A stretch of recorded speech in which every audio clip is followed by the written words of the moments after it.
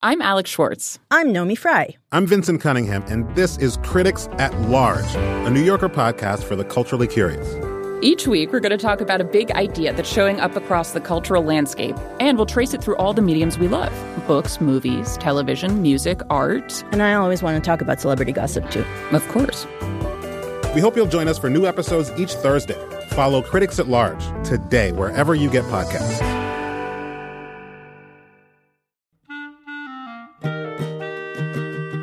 This episode of Livewire is brought to you by Progressive.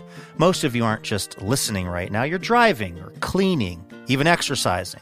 But what if you could be saving money by switching to Progressive? Drivers who save by switching save nearly $750 on average, and auto customers qualify for an average of 7 discounts. Multitask right now.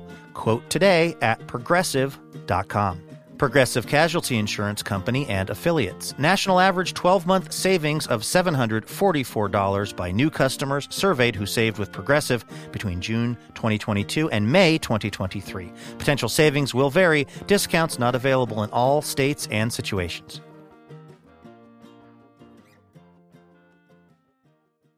Okay, H-I-P-P-Y, hippie.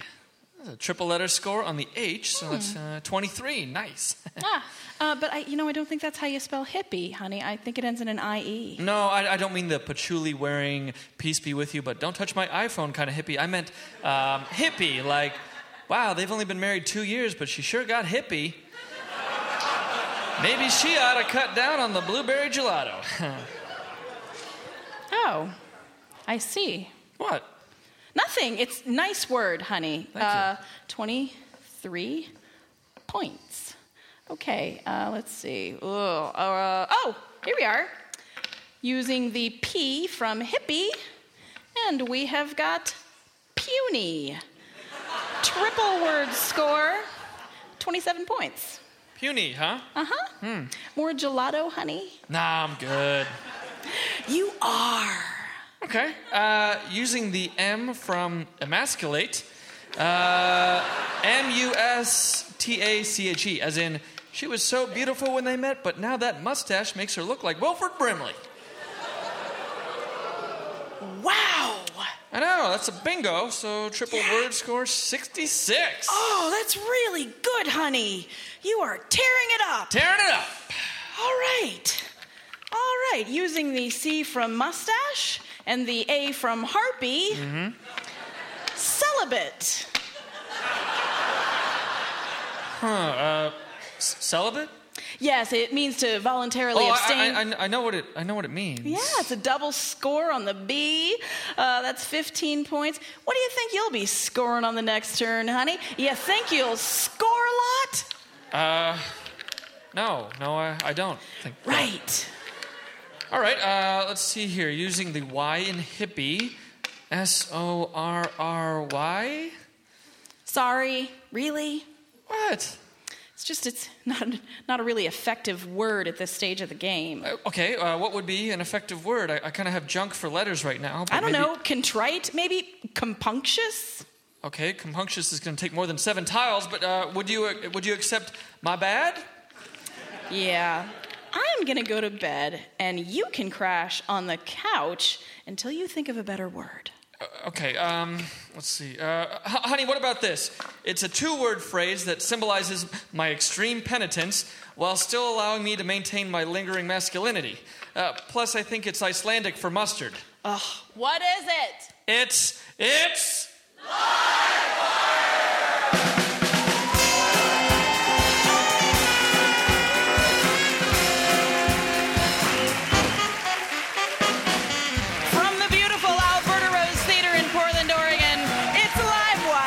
The show that's looking up compunctious in the dictionary as we speak.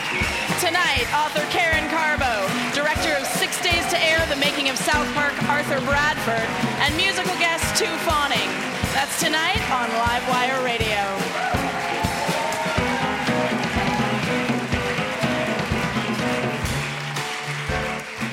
Welcome to the show, everybody. I'm your host, Courtney Haumeister, and you also have comedy from Faces for Radio Theater to look forward to. Poet Scott Poole with What I Learned Tonight, wherein Scott sits in our audience audience, and in just 1 hour, the time it took Ayn Rand to decide whether she would violate the principles of objectivism by helping herself to seconds of the potatoes au gratin at the neighborhood potluck, Scott writes a poem that encompasses all the lessons he's learned during the show. And music from our house band, Ralph Huntley and the Mutton Chops.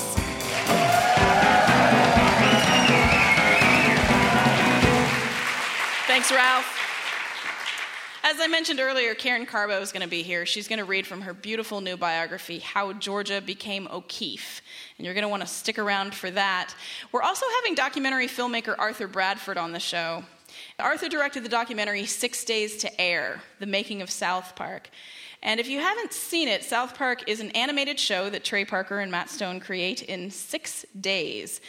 6 days in the world of animation is unheard of. A Simpsons episode takes 10 months to create. Parker and Stone create their show in 0.02% of that time. And this got me thinking about deadlines. Most people see deadlines as their enemies. They're these ominous, looming, evil jerks who stand in front of our desks, arms crossed, toes tapping, with a smug, self-satisfied look on their stupid, puffed-up, waxy, holier-than-thou deadline faces. "Where's the thing?" they'll say, their head bobbing dramatically on their dumbhole fathead neck. "What thing?" you reply. "Don't act like you don't know what I'm talking about. You've got the document up on your computer right now. It's right beneath the Facebook window, Arrested Development Season 2, Episode 6 on Hulu, and Tetris. Who plays Tetris anymore?" "Shut up," you reply. "Who wears Dockers and Polo Cologne anymore? You smell like one of those air fresheners that hang off the rearview mirror of a car." "Shut up, my girlfriend likes it." "Is your girlfriend a Toyota?"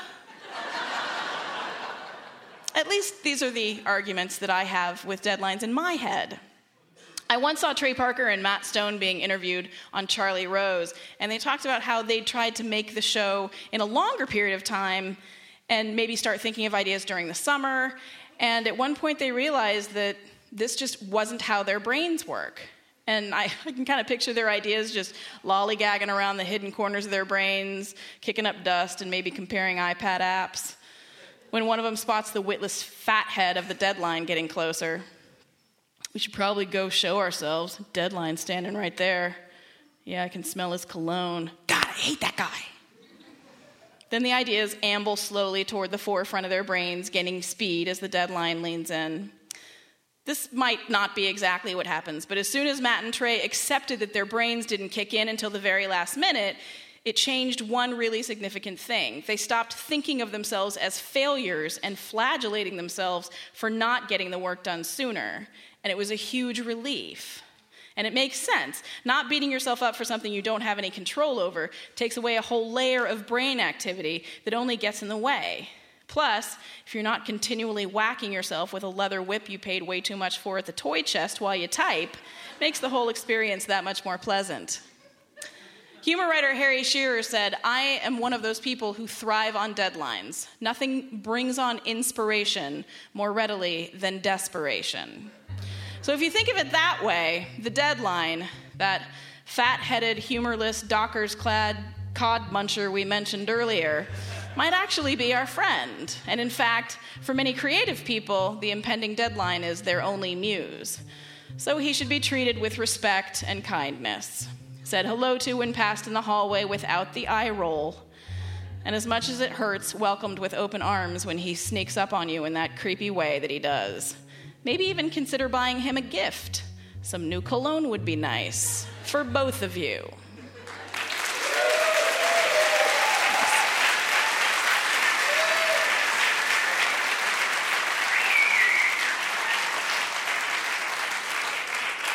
Our musical guest tonight is a four-piece band that uses found sound and timeless melodies and tribal beats to create an entirely unique sound. Critics have said that their first full-length record, Hearts on Hold, sounds like it was recorded in an abandoned, possibly haunted circus tent in the pitch-black darkness of the witching hour. With haunting vocals by former solo artist Corrina Rep, it sounds entirely possible. Please welcome Two Fawning to Livewire.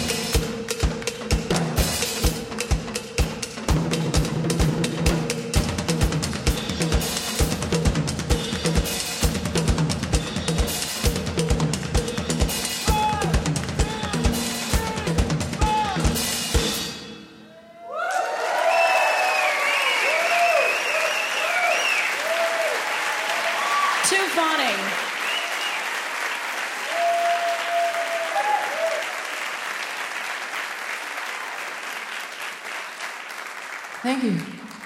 Welcome to the show. That was amazing. Typically that song is our closer when we're on tour, so it's really interesting to just come out and just do that song as the first song. Yeah. And the only song in this segment, so. Yeah, and I think everyone would be spent after that. Anyone would be. That drumming was absolutely amazing, Joe.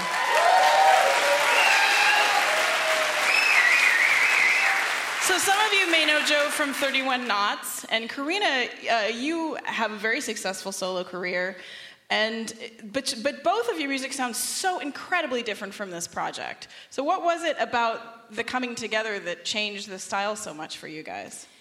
Joe and I are both taking a break from our respective projects and just decided to start writing songs together, and literally like within 6 months, I think we were accidentally a band. I don't think we intended to be a band, and then we just were, and then within... Happens to a lot of people in Portland, Oregon. Oh my God, I totally went out to dinner with this guy, and now we're in a band. Ugh. We're sitting around in coffee shops and bars going, what should I do with all my extra time? Right. I guess I'll start a band. Yeah. And then really quickly after that, we asked Liza and Toussaint to join. That was the two people that we had in mind almost instantly. Mm-hmm. And we asked them, and they said yes. So, and that was 4 years ago or something. Right? Well, it does. The combination sounds absolutely fantastic. And this last record was definitely had a darker feel to it. And darker, again, than your other projects. And I actually read that you're thinking that this next record might be a little brighter. You mean the record that's going to next you're working year? on? Yeah, we actually just finished it. It's mastered, and it is a tad brighter, but still pretty relatively dark, I think. It's Why do you actually think that is? Maybe a little more sentimental. Like lyrically, I kind of combined the sentimentality of writing, performing solo songs, and tried to express that more so with the band. As opposed to everything kind of being fictitious and creating characters, I kind of wanted to find a way to combine the two. How did that work? How did that feel for you? Good, actually. It felt really natural. Like it felt like the last record, I kind of wanted to make an escape from being really emotional with the songs that I was writing, and wanted to just kind of make everything very character based. So it was nice to have everything be more emotionally based, because really I'm a softie with like a giant heart, like a giant weeping, bleeding heart. So it's not too hard for me to like write about stuff like that. Well, and you can distance yourself so much more when you say it's a character that you're writing about. Yeah. And I also read that you took on the drums when you came into this band. I did. I taught myself to play the drums. And the next song that I play in the next segment is I'm playing drums. And I read that you guys do that during live shows. You guys like to switch instruments. What does that do for you guys as musicians? It's great, but I think we're kind of like, it can be kind of exhausting actually to like, especially when you're, playing a live show and you spend probably half the set switching around. So we've tried to get better at like writing better set lists, so we're not spending the entire set like just constantly moving around. So if I have 3 drum songs, I try to keep them all in a row, and Toussaint plays drums, and Joe, we're obviously like always moving around. So just try to keep moving around on stage to a minimum. You're just intensely working on a record right now. Yeah. So when can people expect to see the new record? I think in the spring. Great. Maybe between March and May. Do you have a name for it yet? Has it come? Yeah, it's called A Monument. All right. Yeah. Well, we'll look forward to that, and we'll look forward to seeing you guys a little later in the show. Thanks for having us. Thanks so much. Tu Fawning.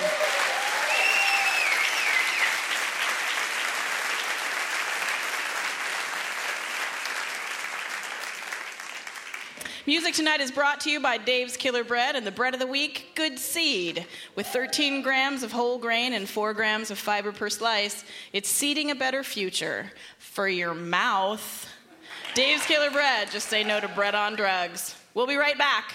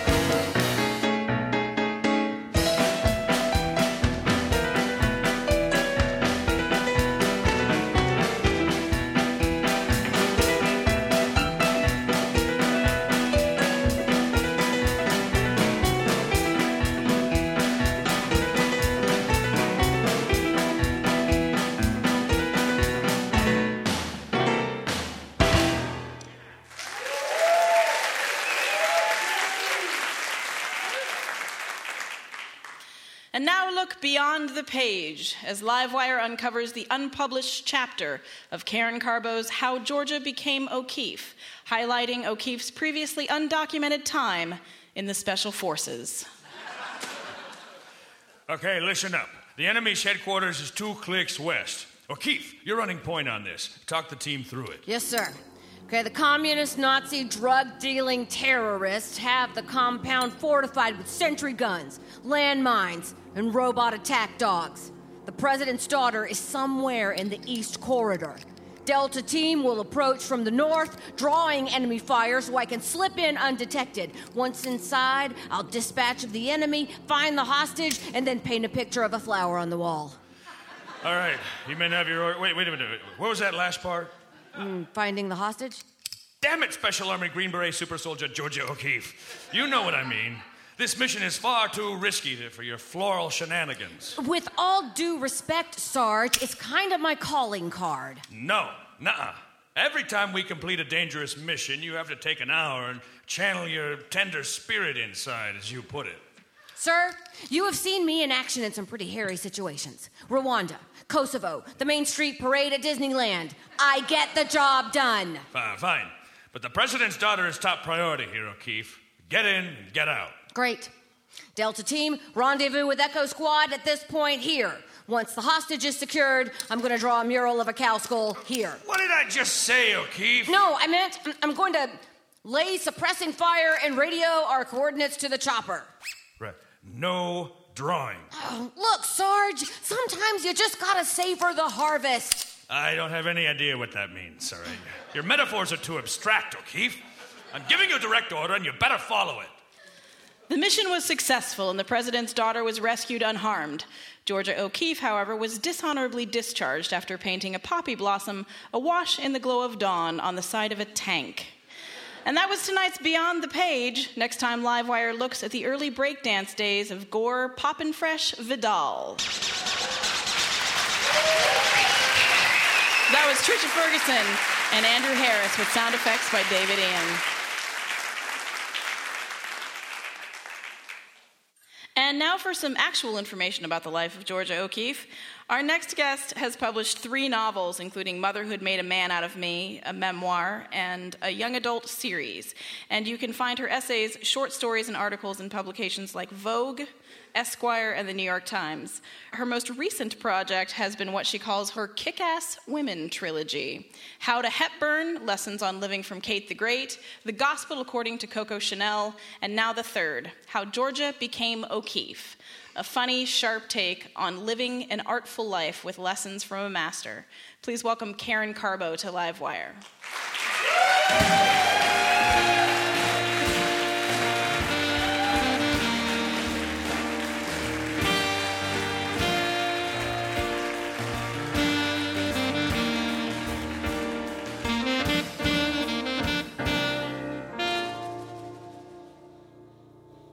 Thank you so much. I'm going to read a little bit from How Georgia Became O'Keeffe. From the first chapter. I'm sure Georgia O'Keeffe is not someone who's been on your mind lately, so I thought I would start at the beginning from the chapter called Defy. You'd be hard-pressed to find a life that's been more mythologized than that of Georgia O'Keeffe's. So many people have gushed so flagrantly over her huge erotic flower paintings, her long and unconventional marriage to Alfred Stieglitz, the otherworldly landscape of northern New Mexico with its voluptuous landforms and many large dead animals whose skulls and vertebrae she immortalized. It's amazing there aren't more O'Keeffe folk songs, limericks, totems, feast days, rituals, annual pilgrimages, and bank holidays. Given our feelings for everything she represents, it speaks well of the human race that we haven't fetched up a minor religion around her that worships independence, focus, creativity, and the proud wearing of those bad headscarves my mother used to don the day before she went to the beauty parlor. O'Keeffe attracts as she repels, and perhaps that's what makes her so intriguing. People like to say they don't give a damn, but O'Keeffe lived it. She was the embodiment of two aspects of living that most of us dread, being old and being alone. For O'Keeffe, 40 was the new 60. She had no problem being known for decades as the old lady in the desert, an old lady in heavy black clothes with beautiful cheekbones and a lot of wrinkles, with no one for company but her various housekeepers and a pair of fierce chow-chows who provided hours of entertainment by chasing off and occasionally biting unwanted guests. Few human beings manage to be so resolutely themselves for so much of their lives. If we're lucky, we're able to scrape together a few days of self-realization in high school, followed by a month or two in college, after which we fall in love and completely revamp our personality to please our beloved. Or else we land a job that requires us to kiss up to someone with whom we normally wouldn't give the time of day, after which we have children and don the invisible T-shirt that says, "I live to serve." By the time the kids are grown, we're tired and set in our ways, and all it takes is waking up in a hotel room in a new city to forget who we are completely. O'Keeffe is the poster child for doing exactly what you want in the service of an abiding passion. Intuitively, we know how rare this is. In 1999, Monster.com, the online employment agency, made a mockumentary commercial called When I Grow Up, which featured kids answering that age-old question. Instead of saying they wanted to be astronauts or the person who discovers the cure for cancer, they foretold their futures. "I want to file all day," said one kid. "I want to climb my way to middle management," said another. "I want to be a yes man," said the third. The ad was wildly successful. We laughed in recognition of how hard it is to make our dreams come true. Unless you're 15, when the point of divine convention is to piss off everyone around you, the main reason for refusing to go along with familial, societal, and economic expectations is so you can free up your time and thoughts to pursue something meaningful. Living up to the expectations of the world can take up all your time and energy if you let it. The clearer we are about what we want and what may be our abiding passion, the easier it is to chart our own course. In the art world, critics remain divided over whether O'Keeffe was a genius or merely an energetic fetishist who pressed upon us year after year her sexy painting of calla lilies, sweet peas, the various chalk-white bones of horses and cows, mysterious doorways, and adobe walls. What remains indisputable, however, is her genius for navigating the waters of her own vision, for discovering it, nurturing it, and never abandoning it. At a time when women still didn't have the right to vote, when their life goal was marriage to pretty much anyone who would have them, O'Keeffe was having none of it. She had better fish to fry. How, may we ask, did she catch these all-important fish?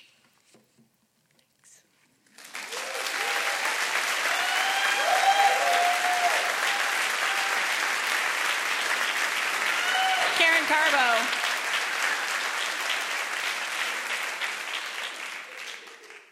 Welcome to the show, Karen. Thanks for having me. It's great to have you back. So what was it about Georgia O'Keeffe that inspired you to write about her? You know, this is a question I ask myself. I think I have an affinity for irritable, thin women who live very long. Why do you think that is, Karen? Well, because I'm intrigued with, perhaps it's obvious, with women who have entire life stories that unfold after their exploration date. You know, when O'Keeffe was born, women lived to be 52, and she did not start her New Mexico phase of her life until she was 59. So, yeah, and how long did she live? She lived to be 99. And she had an extremely young lover when she died, didn't she? She did, Mr. Juan Hamilton. It was a very Harold and Maude, for those of you who remember that movie. She was in her 80s when she met him, and I believe he was 24 in 1973. Oh, damn! You go, Georgia!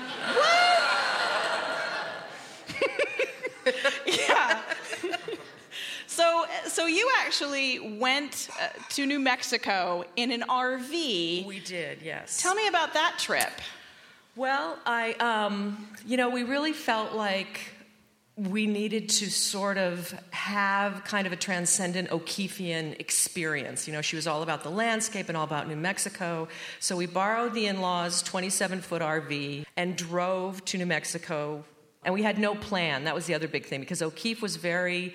her life, she would just get in the car and go, or get on the train and go, and she never made any plans. So we wanted to not only see what she saw in terms of the landscape, we wanted to kind of live in the O'Keeffian present, as it were.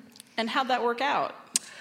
We went to Ghost Ranch, where Georgia O'Keeffe had lived for many years, and it was the spring, and we figured because we were going south that the weather was only going to get warmer and more beautiful.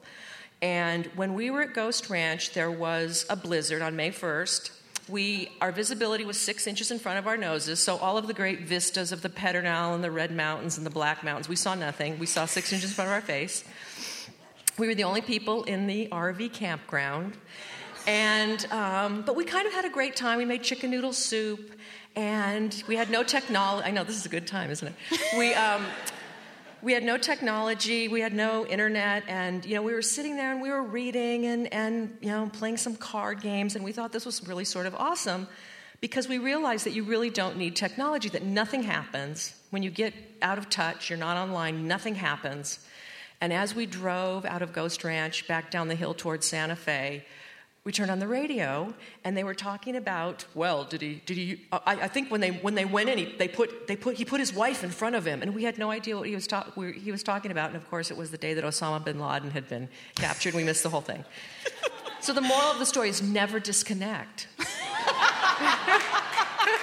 I think that O'Keeffe would have said that. She would have said that. Definitely. Right. Never leave your BlackBerry at home. Yeah.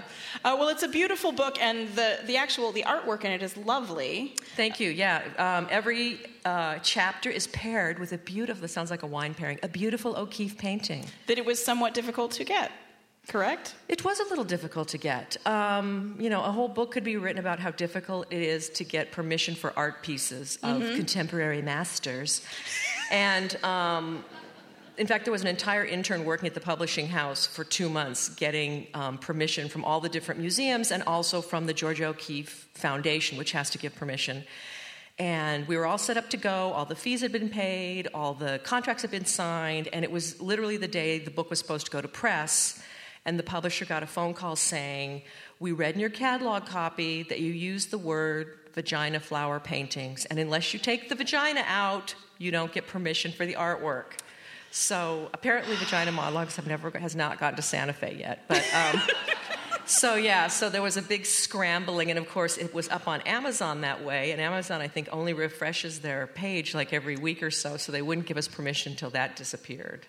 These are art people. Art people love vaginas. I know. It's very bizarre. And no one has ever thought those flowers look like vaginas. No, never. I broke the news. Exactly. Well, the book is wonderful. The book is How Georgia Became O'Keeffe, Lessons in the Art of Living. The author is Karen Carbo. Thank you so much for joining us. Thanks, Courtney.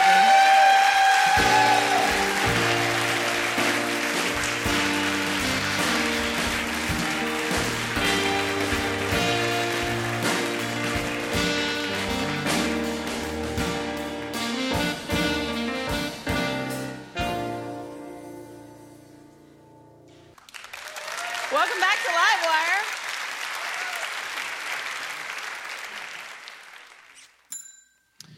Welcome back to Small Talk. I'm your host, Tim. With me today in ODS Tower Elevator B is Wade, a guy I just met. Hey. Hey. So you work on 16, right? 17. Oh, that's a good floor. Yeah. Good floor. Wade. What is that? French? Scandinavian. Huh. Sounds French to me. Sure it's not French? Yeah. Huh. It's chilly out. Yeah, supposed to get down to 36 today. Brr. I better get my long johns out.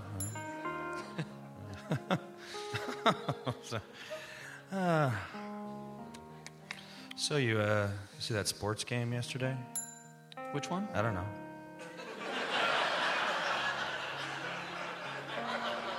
So what kind of fabric is that? Is that mesh? Or... Oh, that's my floor. Oh, okay. Bye, Wayne. This has been Small Talk. Join us next week when we'll not be talking to the cute girl that waters the plants on the 8th floor.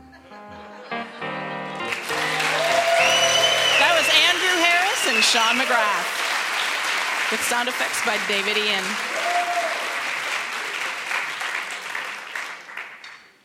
Our next guest is an award-winning writer and director. In addition to publishing a book of short stories called Dog Walker and essays in Esquire, McSweeney's, and Tin House, Arthur Bradford is also the director of the MTV documentary series How's Your News, which followed developmentally disabled adults on a cross-country road trip as they interviewed politicians, athletes, and musicians. His most recent project is 6 Days to Air, the making of South Park. It's an enlightening 40-minute peek into the world of Matt Stone and Trey Parker, the creators of the darkly satirical, joyously crude, and purposefully profane animated series on Comedy Central. Please welcome Arthur Bradford to Livewire.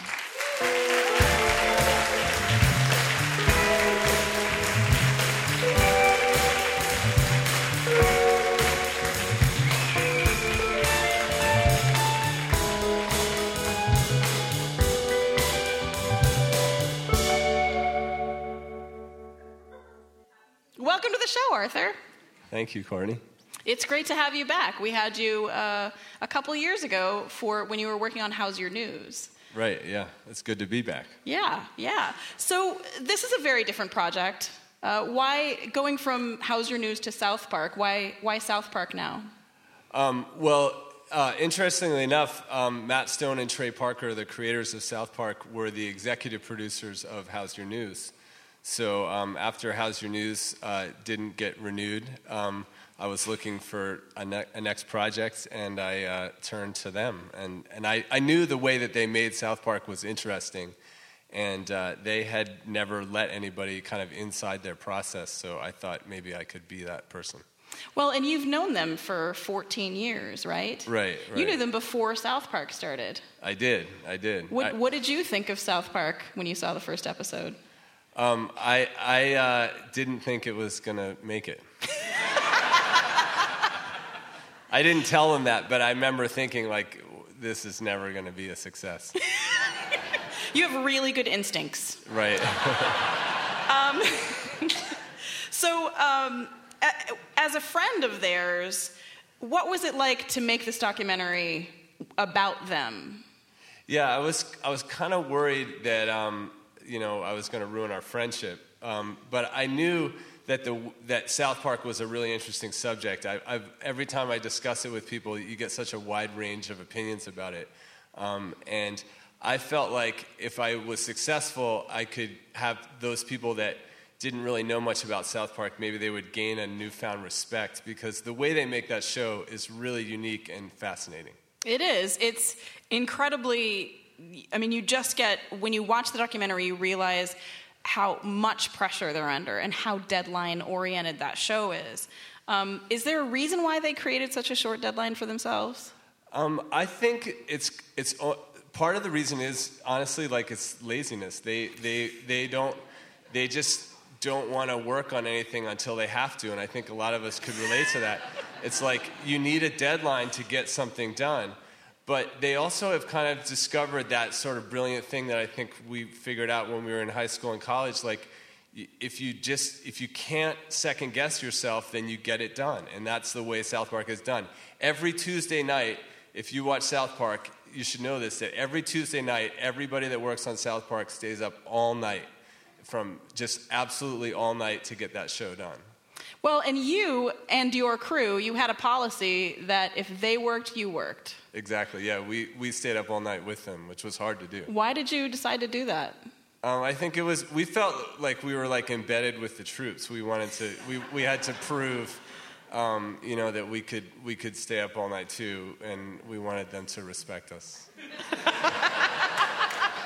Well, and you got inside more than no one has ever been allowed in that writer's room. The writer's room is really sacred on that show. And you got in there, you actually put surveillance cameras in there and mics as opposed to having a crew in there. Why'd you choose to do that? Well, we had talked about that. I really wanted to get into the writer's room. This was my personal curiosity. I really wanted to see how they made the show. And they were really reticent about, like, if we have cameras in there, it's going to make us feel inhibited about what we can say, and if you watch South Park, they say whatever they want to say. So I agree with that. They didn't want to have like cameras and boob mics like pivoting at every comment. So we stuck these little, actually the cameras you use like on snowboards and skateboards and helmet cams.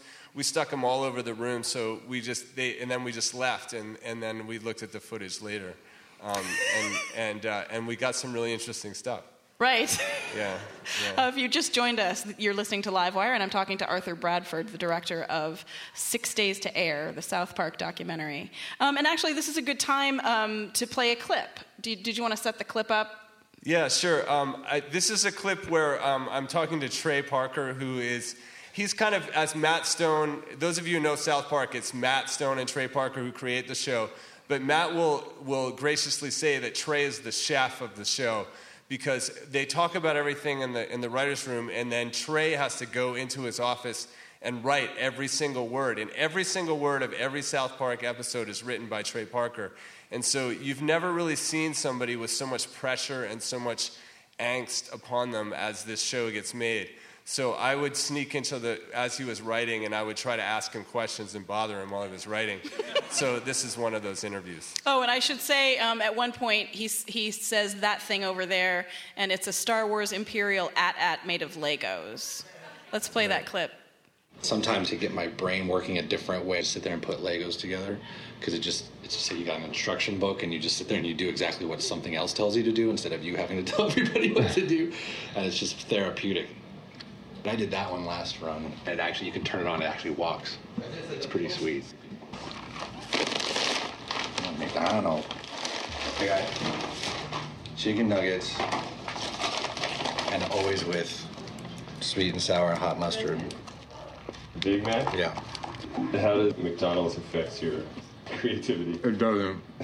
It just makes me happy for like 5 minutes, because I hate writing so much, because the writing part of it is actually so like lonely and sad, because it's just, there's that thing, I know everyone's waiting for me to like get it done, and like and just that little battle of fighting over lines and like trying to figure out what the best way to say certain things are. So I just hate it so much that it's just a little sunshine.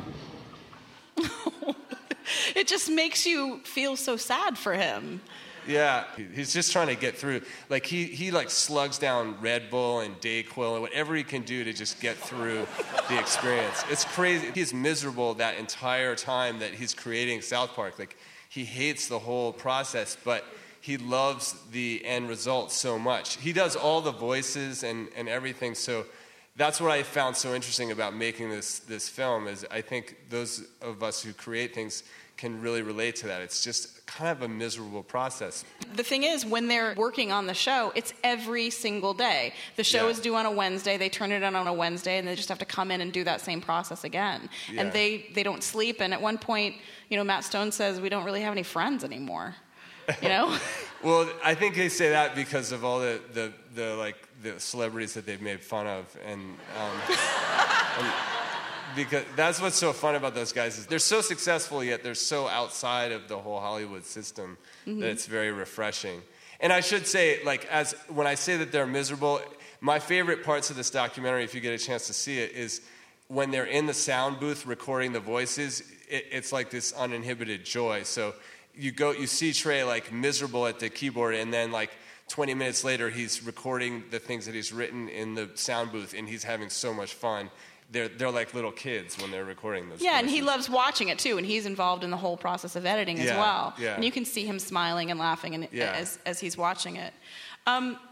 Just based on your experience there and the kinds of deadlines that they had, what would it be like to work at South Park? I think if you're an animator it would be hard. It would be a little bit like you're going back to those days when you pulled all-nighters in college or high school. Like, they sleep under their desks, and they just have to get it done.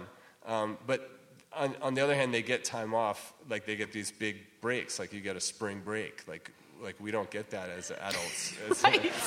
Right. Yeah. It's like going back to high school and college, basically. And you've said that those guys are really inspiring for you. What was the most inspiring part of the documentary for you? I think seeing them get it done. I mean, the thing about Matt and Trey is, those of you probably are aware that they also, meanwhile, went off and made this Tony Award-winning musical, The Book of Mormon. So the whole time we were filming this, The Book of Mormon was like blowing up on Broadway, and they were getting nominated for Tonys. So I just kind of want to tell this story about Matt Stone. That he once told me, if you want to get something done, you just need to get it done. Like, don't worry about like he had this friend who was like, yeah, we're going to go write a screenplay, and we're going to go to a coffee house, and we're going to go get lattes, and we'll write the screenplay, and we'll all get together. And Matt was always like, you know what? F those lattes. Let's just get it done. Let's just write the screenplay. And I always think that. It's like, F the lattes. Forget it. Like, just get it done. Like, just get it done, you know?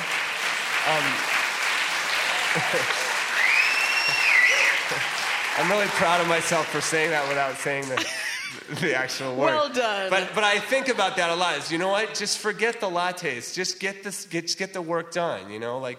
Yeah, really absolutely. So. What has been their response to the documentary? They were very receptive to it. Thankfully, I was very worried about that, and we're still working actually on a longer feature film, which is kind of about their whole careers, because I think their whole story as like these two guys from Colorado who have gone on to make it is really inspiring as well. It is, absolutely. Yeah. And people can actually, it's still airing on Comedy Central, and the next time it airs is 9 p.m. on the 23rd. Right. So South Park ends the week before, that Wednesday the 16th, and then the next Wednesday on the 23rd in the South Park slot, you can see this documentary if you're interested. Of the 23rd of November. Right, on Comedy Central. And you're working on a children's book now for McSweeney's, so it's a little bit of it's I would imagine jarring shift from working with South Park guys. Yeah, well, it's done now. I have a children's book coming out with McSweeney's called Benny's Brigade, and you can get it in March. Great. Yeah. Well, thank you so much for joining us. Arthur Bradford. The documentary is 6 Days to Air, The Making of South Park.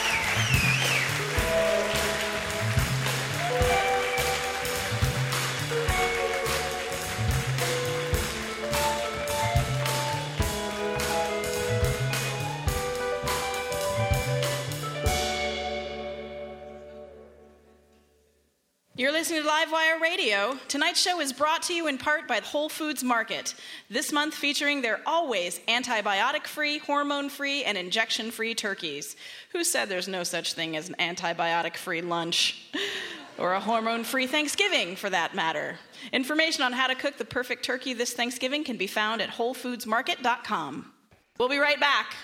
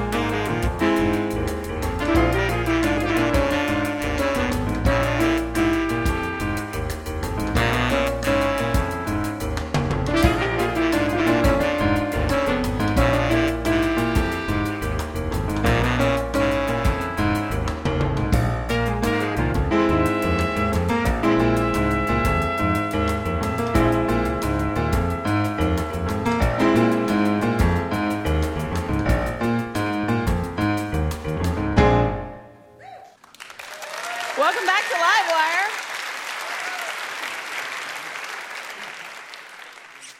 And now it's time for some teeny tiny tales, some Lilliputian literature. It's time for Livewire's Flash Fiction.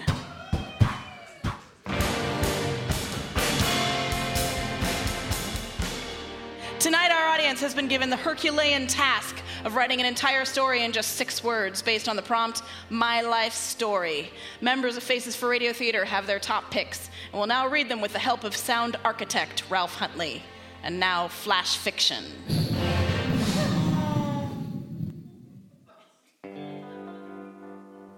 Nicole writes, 1 diamond short of a flush.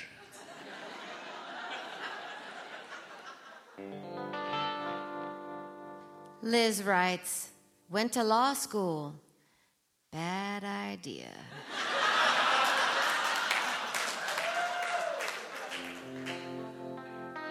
Chris G writes, lots of ideas, little follow through.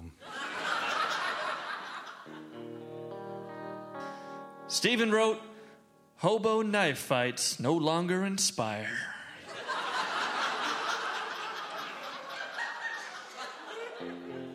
From Jen T, lost my expectations, enjoying the ride.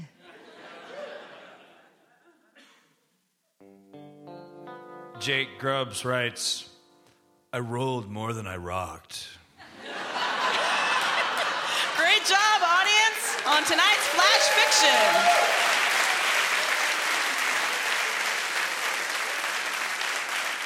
Flash Fiction was brought to you tonight, as always, by New Belgium Brewing Company. This month featuring their Snow Day Winter Ale, brewed with the new Midnight Wheat hops and featuring a creamy tan head that's probably wearing a jaunty toque, because it's cold in there. Enjoy the unexpected with Snow Day by New Belgium Brewing Company. Thanks, New Belgium.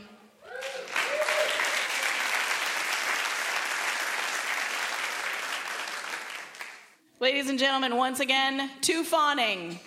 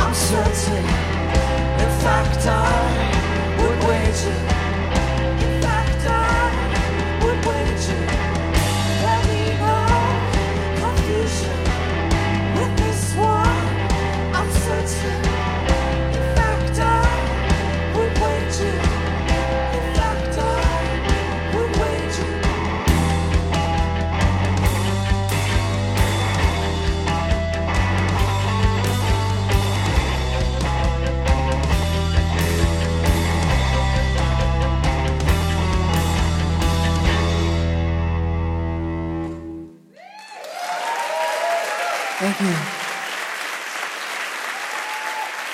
To Fawning. Thank you.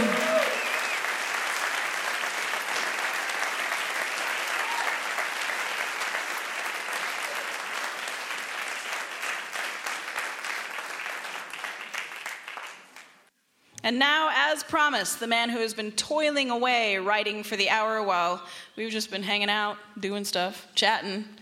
Please welcome Mr. Scott Poole.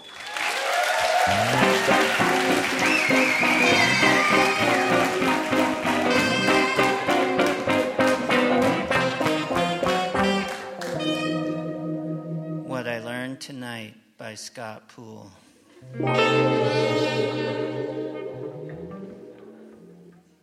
I hate to admit it here on public radio, but I learned tonight that I want to be Georgia O'Keeffe. It's not the gray hair in a bun, because I don't have any hair where the bun is supposed to go. I look like Cartman with glasses. It's not her hippie majesty, she didn't really have hips, and it isn't that Wilford Brimley mustache.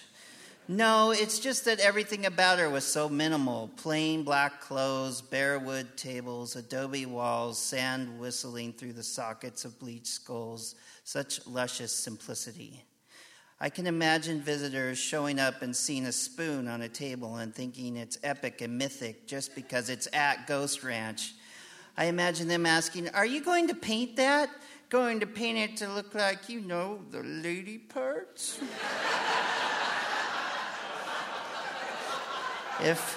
If I was Georgia O'Keeffe, I'd love to say, no, I used it to kill a mouse earlier, and then I stirred my tin cup coffee with it, but the coffee was so bad I spit it into the sand, and when I turned around, a snake had crawled upon the table and swallowed the spoon, so I jumped up on the table like a two fawning song, did a flamenco dance number on it until the spoon squirted out some in, then I made a stew from the snake, but I fell into a hallucinogenic fever for a few days where I imagined that I lived in a steamy, cluttered jungle wearing a pink bikini surrounded by drum music and howler monkeys and drew nothing but flowers that looked really, really small and far away.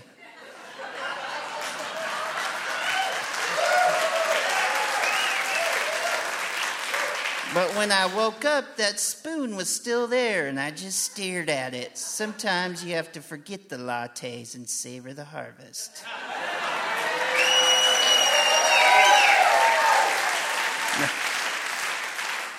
It would be so fun to break the loneliness by coming up with reasons why you weren't creating, why you didn't paint things, living stripped down like that.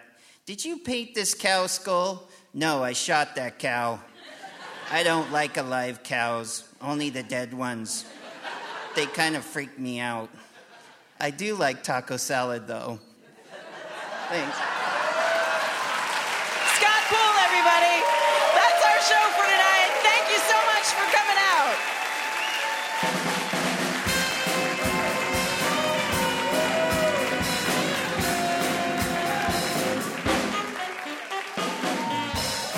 Our thanks to our guests tonight, Karen Carbo, Arthur Bradford, and Tu Fawning. The Mutton Chops are Ralph Huntley, Reed Walsmith, and Jim Brunberg. Tonight's show was made possible in part by our sponsors, New Belgium Brewing Company, Whole Foods Market, Dave's Killer Bread, and Burgerville. Additional funding provided by the Regional Arts and Culture Council and Work for Art, the James F. and Marion L. Miller Foundation, and listeners like you fine people. Hotel accommodations generously provided by the Hotel Deluxe. Our executive producer is Robin Tenenbaum. The show is produced by Courtney Haumeister and Jim Brunberg. The faces for Radio Theater are writers Sean McGrath and Courtney Haumeister, performers Andrew Harris and Tricia Ferguson, with sound effects by David Ian. Additional show writers are Jason Rouse, Scott Poole, and Tynan DeLong. Faces for Radio Theater is directed by Jason Rouse. Our technical director is Jonathan Newsom. House sound by Scott McLeod. Stage management by Mark Bauk. Special thanks to Rose City Sound. Show theme by Courtney Von Drele and Ralph Huntley. Livewire was created by Kate Sokoloff and Robin Tenenbaum. For more information about Livewire or to subscribe to our podcast, visit livewireradio.org.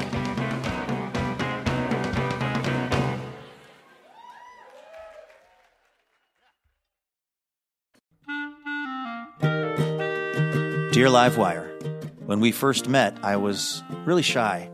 I had no idea we'd spend so much time together, or that you'd be one to fill my heart with joy and make me want to be a better person. Oh, I'm sorry, I didn't know you were here. I was busy reading a review from one of our many many rapturously smitten listeners. Oh, wait. Actually, no, sorry. This is from Elena. Anyway, the point is, it would be really helpful if you wanted to leave us a review. Feel free to say really nice things about us, and we'll even read them now and then on the show. So you might hear your review of Livewire read on the program itself. Reviews help other people hear about the show, and then we can keep doing this for a long, long time because we love having this job. Thank you so much if you've left a review, and if you're about to leave a review, you can go ahead and do it right where you get the podcast.